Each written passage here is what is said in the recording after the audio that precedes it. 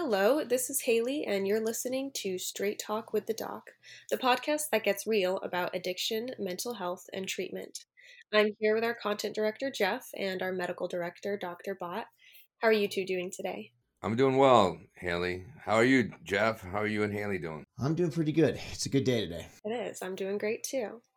So, today I wanted to bring up a topic that's probably at the forefront of all of our minds, and that is the vaccine that's been released for the coronavirus. Now, this is great news, obviously. Hopefully, lives will be saved, and eventually, we can move towards things being a little bit more normal. But that raises the question of how a return to normal might affect someone with an addiction. If there's nothing holding them back from, say, going to the bars or meeting up with people that they used to use with, how is that temptation going to be handled? So I'd like to get into that. But first, I wanted to ask you, Dr. Bott, as an addiction specialist, how has COVID kind of impacted the rates of substance abuse overall? Yeah, I think we've seen, at least in the addiction industry and the treatment industry, excuse me, that we've seen a variance in numbers. There has been an increase in certain substances. Alcohol use seems to have gone up. We have seen people who might have been in recovery at the time, uh, dealing with the stress and isolation of the pandemic, relapsing, and we've seen increases in certain areas regarding overdose and on opiates and on meth and other substances. So, depending on where you are and what population we're dealing with, we have seen an increase in both alcohol and other illicit substances and overdoses throughout the country. As the vaccine rolls out and more people are more comfortable returning to daily life, how could this return to normality impact someone with an addiction? I think that's hard to tell because it probably depends on the trajectory these people were going on in the first place. So I would consider someone who was headed to relapse probably being facilitated by it. So if someone who was headed to relapse who was maybe unable to get a hold of their drug dealer or access certain things or go certain places that isolation and pandemic stopped them from going.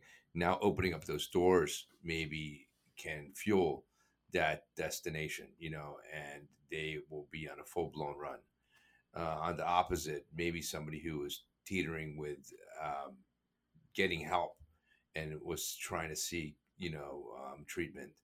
Maybe the fact that they've been isolating and they've been afraid to go out or afraid to, um, you know, seek, go to rehab due to some fears or something like that, of catching the coronavirus.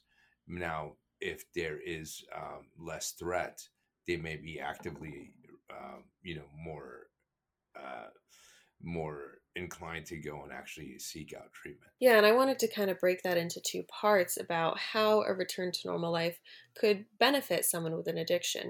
Maybe they can go and have a better support system in person. Can you kind of talk about the potential benefits? I think you just started that out already. Yeah. One of the things that the pandemic did was take away access to all of us, not those suffering from addiction only, but everybody around the world. So when you take away access to things that helped you stay away from drugs, such as your meetings, your sponsor, access to treatment centers that are communal environments. Obviously, we deprive people of treatment, treatment options. But then the structure that kept them or maintained someone sober, it often entails the socialization, and that was also taken away for all of us. So really depending on what side again we're looking at, but having the access now to maybe go back to some level of normalcy will probably help those who are heading in that direction who were clinging to, when is this going to happen? When can I get back to seeing my sponsor in person? When can I go back to my groups and my meetings that were live? When can I go back to my IOP or treatment center? When can I start hanging out with my family again? When am I going to get to go see my grandmother, who I used to visit every weekend? All of these things that keep people preserved and keep people whole, hopefully will be there and available for those people who benefit from it. And I also I want to look at the flip side of that. I mean, who you surround yourself with really makes a big difference in your life, of course. If you have a supportive family that you get to be around, that can keep you sober. But, on the other side, who you're surrounding yourself with, if it's people that also abuse drugs or alcohol, that could influence somebody. So I want to talk about how the return to normal life could negatively impact someone with an addiction. That's right. The flip side of all this is that, now you can go out and maybe interact with those. When we're in treatment, we talk about how do we identify person, places, things, and situations that lead to certain thoughts, that maybe rise certain feelings, and that lead to certain behaviors.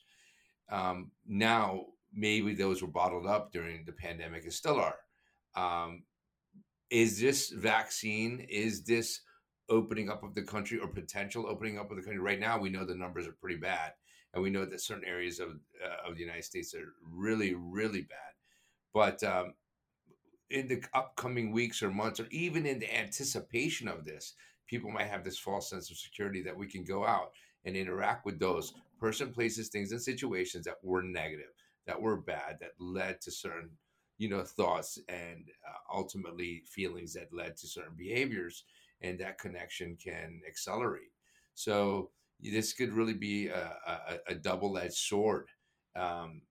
Depending on really who we're talking about, where we're talking about, and what level of recovery they're in or not, and how close they are to accessing those people, and how much the pandemic actually stopped them. So for those people who the pandemic stopped them from having access to drugs and their drug dealers and their bad influences and their bad emotions, yes, this could be a portal to resuming all of this again. Can you also talk about why someone may have the urge to abuse drugs or alcohol during lockdown and when they're feeling really isolated? Some of the risk factors involved with addiction is depression, is anxiety, is being in your mind, is being by yourself, and it's being lonely, boredom. All of that was kind of catalyzed, with the pandemic. We saw more of this around the world, and here in the United States. So, that right there is a huge risk factor for using, and especially when you suffer with addiction, those are scary times.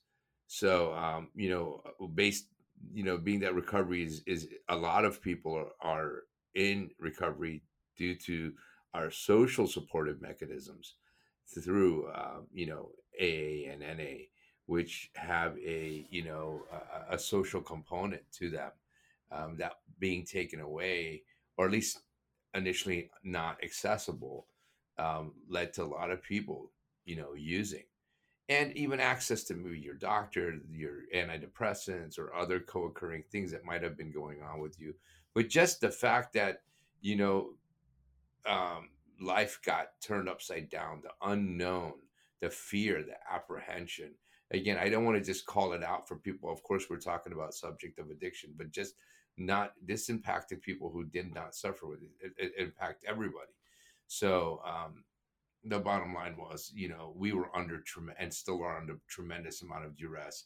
Most people are gonna feel it, and if we have bad coping mechanisms, unfortunately, this was an opportunity to act out on them. So I want to talk about kind of the excuse to use. Somebody with an addiction who doesn't want to stop, they're probably going to find any excuse that they can. And, like you mentioned earlier, I drink because I'm sad, I'm depressed, I'm lonely. But then these people may also drink because they're like, oh, I feel safe, I feel happy, I want to celebrate.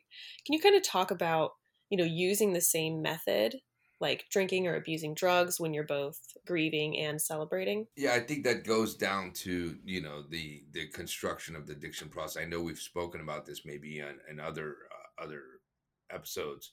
You know, when we have uh, a altered motivational hierarchy, right?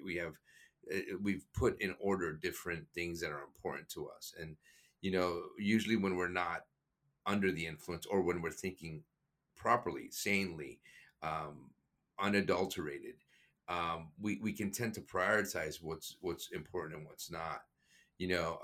Similarly with our thoughts of what is important and what's not, but the rationalization of what we should pursue, that's distorted oftentimes when we suffer with addiction.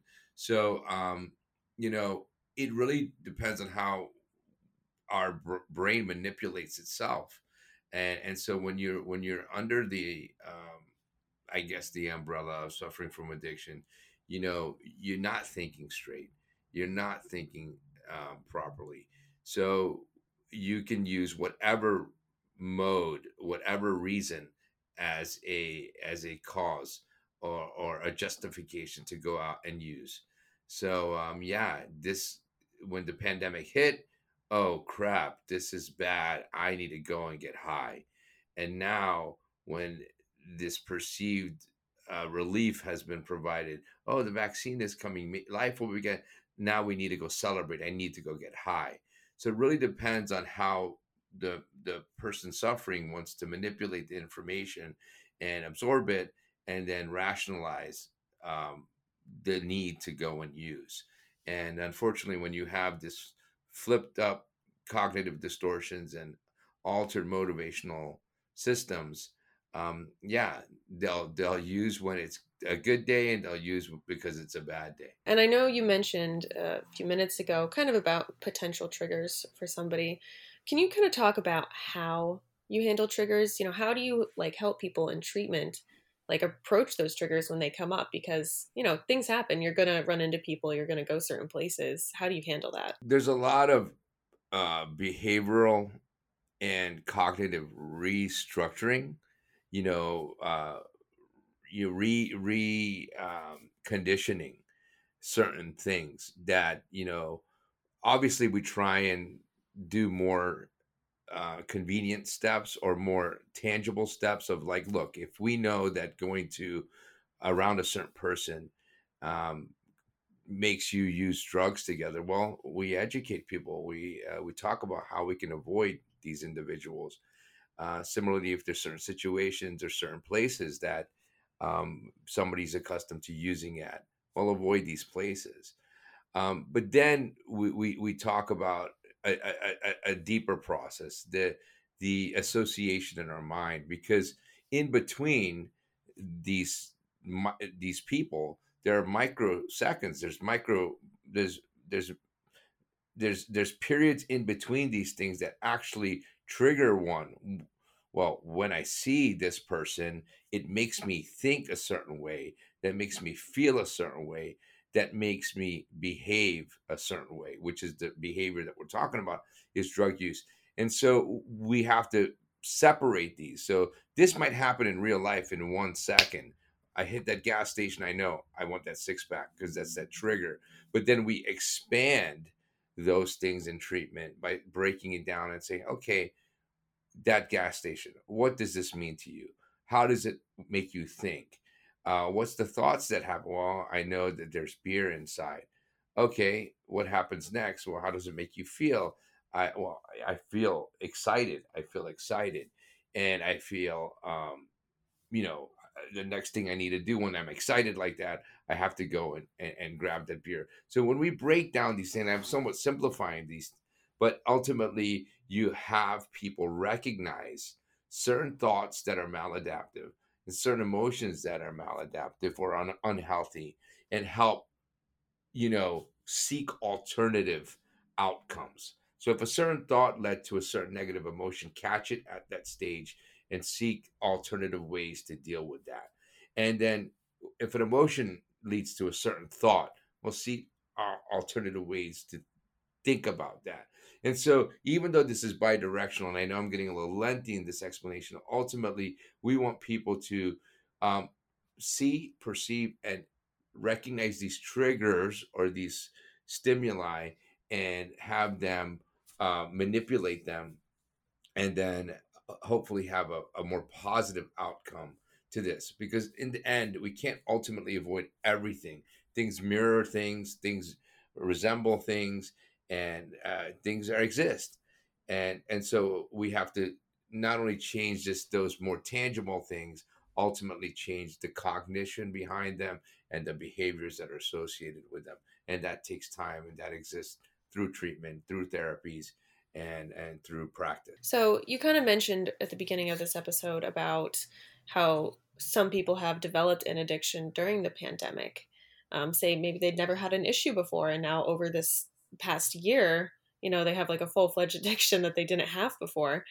How do they cope with this now? Well, hopefully, if the pandemic was the reason that they was the risk factor, was the trigger, let's say, that took someone who was vulnerable and made them act out upon it. Hopefully, now that it is being potentially, preventable with the vaccine, and hopefully in the next many months to years, we will see this stuff start to, um, be more in control. Hopefully, the same individuals will then also look at this in a more positive way. So, if the negative part of the perception of the pandemic led them to use or whatever, hopefully the positive perception will lead them to not, or lead them to seek treatment, or have them have access to this. And so, it's hard to tell right now because it's so new. It's hard to predict what the vaccine is going to ultimately translate into for us as humanity. But hopefully, if there is a light at the end of this tunnel, it will resonate into those who suffer with addiction. I also kind of want to look at that on the flip side. Say for somebody who, used to have an addiction but got sober during the pandemic. What should they do to prepare for the potential return to normal life? Keep doing what they're doing. Obviously, if they got sober, um, look at what you have right now. Look at the you know system that you've created, your ecosystem, your ecosystem. um you know who is your team, who are the people and the things that are around you that have maintained your sobriety. And hopefully it's not just because you're locked up in a house and you don't have access. If that is the case, now is the time to seek treatment. Now is the time to reach out to your loved ones. Maybe reach out to a treatment center and let them know your fears of coming back out into society and having this in front of your face, because there are treatment centers that are prepared to help people who feel that they are at risk, and that they have somehow gained some level of sobriety right now, but that's because they've been put in a certain condition. Once they're not in that condition, their risk is going to be higher. They need to seek help, and have this assessed for them, and create that opportunity to maintain that sobriety, uh, as the world hopefully starts to come back to pre-pandemic, um, you know situation. Yeah, and that kind of brings me to my next question about if somebody relapses, should they just immediately return to treatment? Should they try to handle it on their own? Is there like a right way to handle it? I think that the knee-jerk reaction is to seek help. Seek help. Don't go and get professional help. Due to the unfortunate nature of um, addiction for many people, that there is a cycle of relapse and remission. Often it's because they haven't been able to stay sober on their own. So, looking at that, Some people do have insight, and they're capable of recognizing what it took in the past that helped them achieve, sobriety and gain some, you know, get into recovery. And some people haven't. And then for those people who hopefully will listen to this that are family members, you know, don't be in denial either.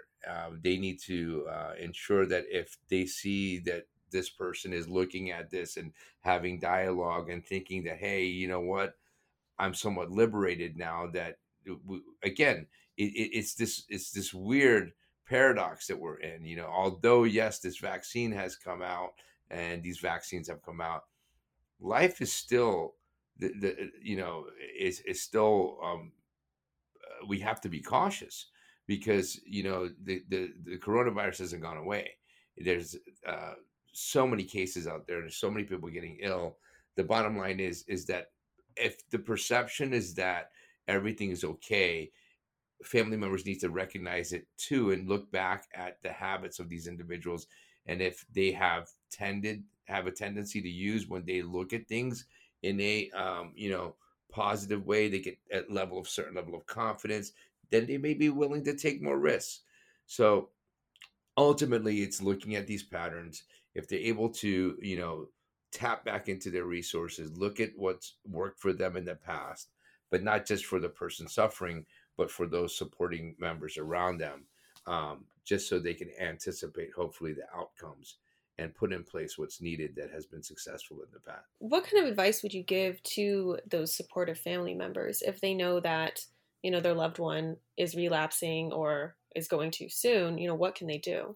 They need to um, seek help, seek professional help, get guidance.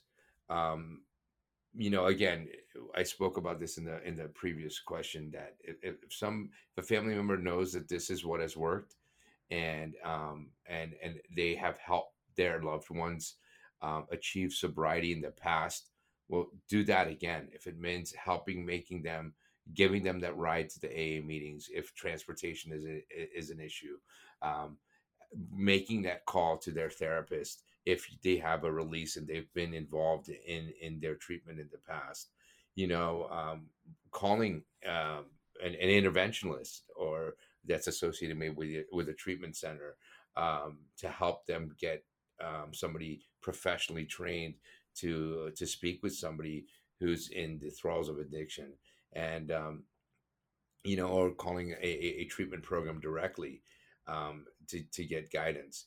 But these are steps that they can take proactively to again, and in the worst case scenarios, there are legal means that if a loved one is using to the point that there is an imminent danger, and the consequences of that dire. Many states have the ability to have involuntary commitments put in place, so someone can legally be pushed into treatment. Is there anything else on this topic that I didn't ask you that you want to talk about or you think people should know? As a society, as a world, we've gone through tough times, and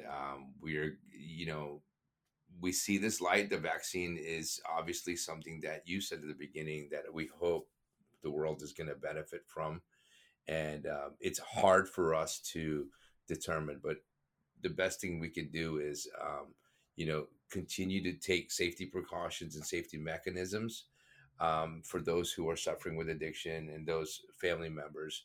There are resources available out there, uh, available through addictioncenter.com. There's multiple educational and treatment resources available that they can look up. And it's in the end we're going to have to look and see, hopefully in the next many months coming up, as society hopefully will have some semblance of normalcy. The resources that are available will become more solidified to individuals that need help. Well, thank you for breaking this down with me today, and thank you to anyone listening. We have more episodes on addictioncenter.com, and like you mentioned, Dr. Bott, we have resources on Addiction Center as well for individuals and family members. There's also a place where you can write in if you have any questions for Dr. Bot. We hope to have you next time for another episode of Straight Talk with the Doc.